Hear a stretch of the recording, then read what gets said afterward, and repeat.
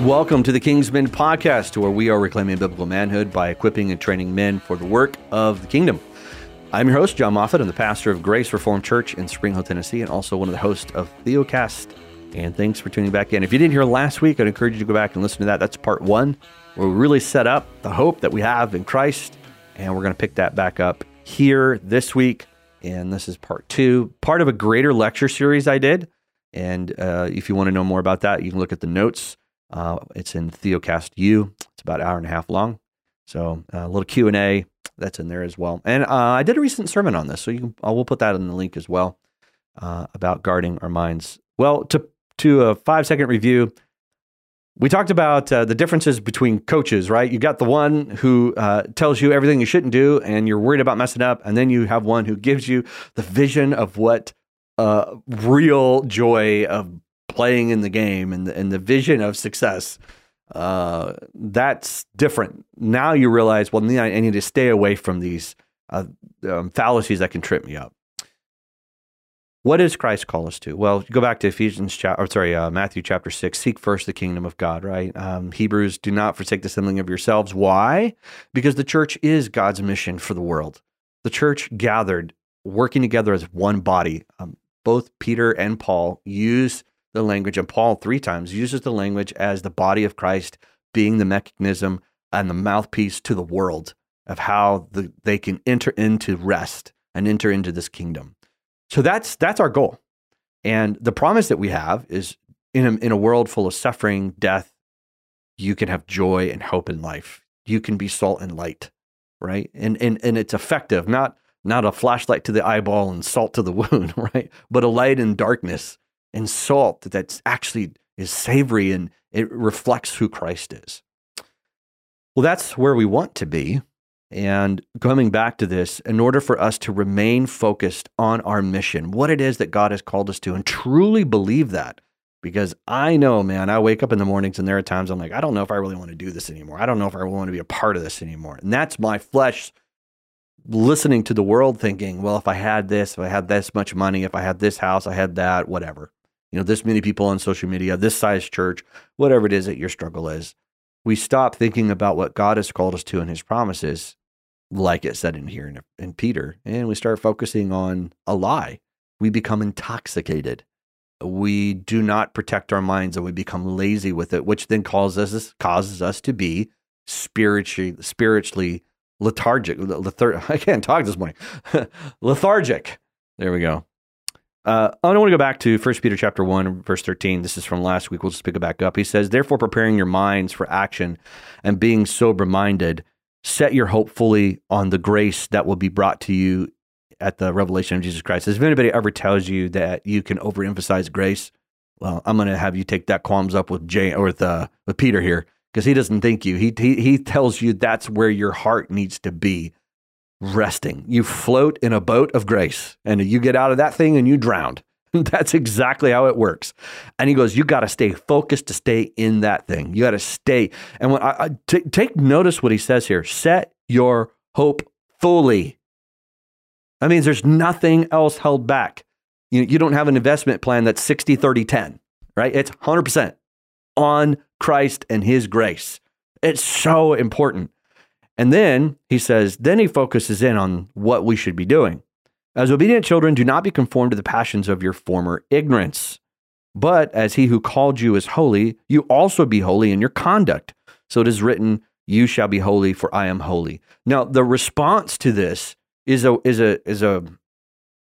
starts in your mind. Something I've been thinking about recently is your body is a slave to your mind. It starts this is why Jesus tells the Pharisees when they come to him and they say, well, I haven't killed anybody and I haven't slept with another man's wife. He says, but you thought about it. And that's the same thing, because our minds is what leads us to actions. Multiple times in this letter, Peter says this. This is 1 Peter 4:7. He says, the end of all things is at hand. Therefore, be self-controlled and sober-minded. 1 Peter 5:8, be sober-minded, be watchful. Your adversary, the devil, prowls around like a roaring lion, seeking whom he may devour.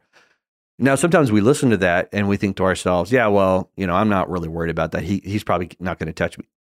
All he needs to do is get you, go back. All he needs to do is get you to be lazy. not ready for action. All he needs you to do is get you intoxicated, not with alcohol, with something in the world.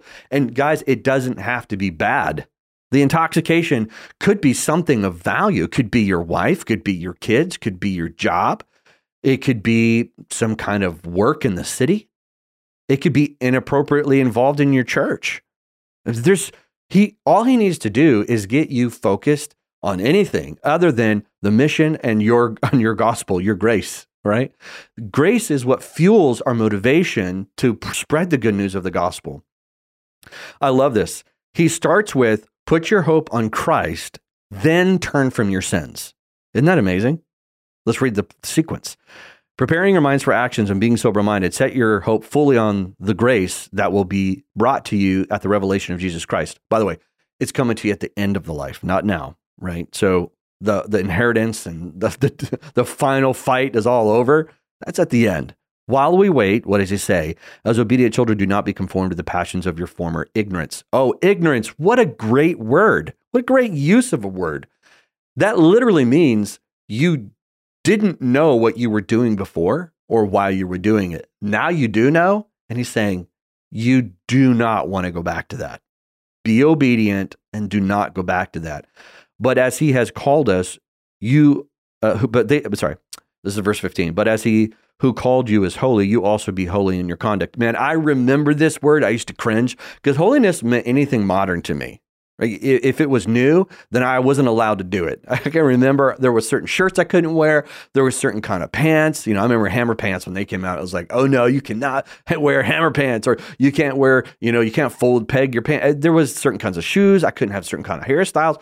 One reason is because it was modern. So holiness to me just meant modern. Anything modern was bad. And you know what? Logically, it doesn't make sense because that would mean computers are bad and the internet is bad and microphones are bad. We're not going to go down that road. And some churches did believe the internet was bad. I remember churches were like, we will not have a website. We will not be on that wicked place called the internet. And they have a website now because it's 20 years. For whatever reason, after 20 to 30 years, it's now acceptable. I was at a college that they said, we will never have screens. And then this is true story and it's funny. Then they built their new auditorium and they did the construction wrong and everybody in the balcony couldn't see the platform. So guess what they had to put in? Screens so you could actually see the pulpit. I think that was God. I think that was just funny. Anyways, that's not holiness, guys. And I too would cringe. Holiness makes sense when you understand who God is and what he's calling us to, right? The opposite. So holiness literally means to be other, separated from, but unto something. Separated from that which is filthy and dedicated to that which is glorious, right? That which is wonderful and beautiful. I'll give you an example. We have spatulas in our home. And if I told my children to go outside and shovel up the dog's waste and get rid of it, and my son started walking out with the spatula, like, no, son, that's a holy spatula. What I mean by that is that is used for something that is other than that. And it's special and precious because it's a preparation tool for us to eat. This is how God's using this language, that you now have a holy purpose. And it's not that you're living sinless. It's that your life is dedicated to that which has a greater value than doing what you were using it before. We were using our bodies, as it says here, to our former passions. Now, former passions can be evil and gross, but they also could just be of not thinking about the new life that we have in Christ. So they're not, Hebrews describes them this way. He describes them as a weight. It's a weight. So we are actually because sometimes Paul said it this way. He goes, not everything that is not a sin, right? He goes, you are free to do this. Is it profitable, right? So holiness has the concept that you are setting yourself away from the agenda of the world and the ways of the world and the thinking of the world. And it's not just a separation from, it's a separation unto that which is valuable and that which is honoring and pleasing to the Lord and really joy for us. I mean, to love your neighbor as Christ has loved you you're being utilized as a tool that, one, is for that person's benefit, but two, you get the joy. John 15, right? No greater joy than this, than a person lay down his life, right? It's wonderful. So that's the image of holiness needs to go from the trip to the dentist, right? To the trip to the candy shop, right? It's something that's sweet and desirable, something that we look forward to, something that we want. But where does it start? It actually starts by realizing Satan can get our focus off of holiness by simply getting us to become lazy and intoxicated. Lazy, and then no longer we're being used as tools for God's kingdom. We're no longer light and salt. We become selfish, right? We become lazy with not only our eyes, but with our minds and with our words and with our wives and with our children and at work. And then all of a sudden, priorities change, where church is not that important to us because your mind is clouded.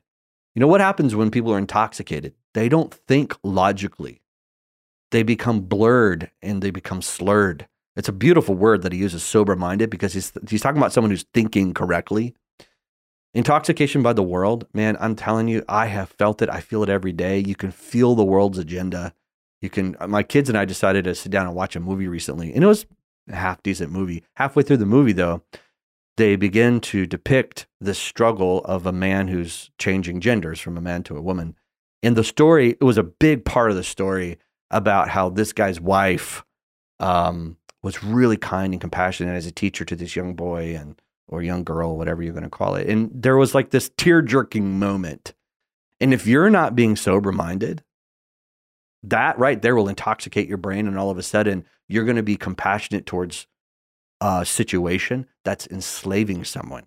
You should be 100% compassionate for that person who is confused and who has taken God's glory and distorted it. But you should never be compassionate towards somebody who's enslaved. I'm going to give you a story no one would be acceptable of, but it's the same thing. You know, if a man sat down with you and said, I'll beat my wife every single night, and let me tell you what, I love her and I buy her gifts, and we have such a great marriage, but I beat her in the face every night. You're like, I'm about to beat you, man. What's wrong with you, right? You would never accept that to be as an acceptable practice because it's damaging to that young lady or, you know, whatever age she is. Well, you have to see sin as damaging. You can't if you're being lazy with your thoughts and you're intoxicated. And guys, the more you allow, this goes back to couple episodes ago, the more that you allow Satan to influence your thought process and you don't allow setting your hope fully on these things, how are you going to set your hope fully on this? Here's my final thoughts and we'll be done for this episode. God has given us means, the word of God, and he gave us people gathered around his word. You cannot separate God's mission, the kingdom, with God's people from God's word. They all three go together. We learn about God from his word, then we learn about his people, and we learn about his kingdom. Therefore, if you're going to set your hope fully on him, this is why he says, consider how to build one another up. Forsake not the assembling of yourselves. By the teaching and preaching of the elders, this is how you grow, that you weren't tossed about by every wind of doctrine. Consider, let the word of God dwell in you richly, Colossians. Why? How? By psalms and hymns and spiritual songs, singing to one another.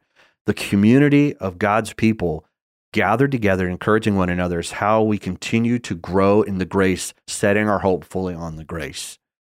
This should be the priority of your heart and your home. The way you work your job, the way you care for your family should all be centered around that. Christ, his people, his kingdom.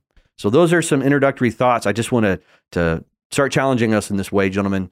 Gather up your thoughts. Be careful what you listen to. Be sober-minded. If you're starting to be carried away with former passions, that means you're intoxicated.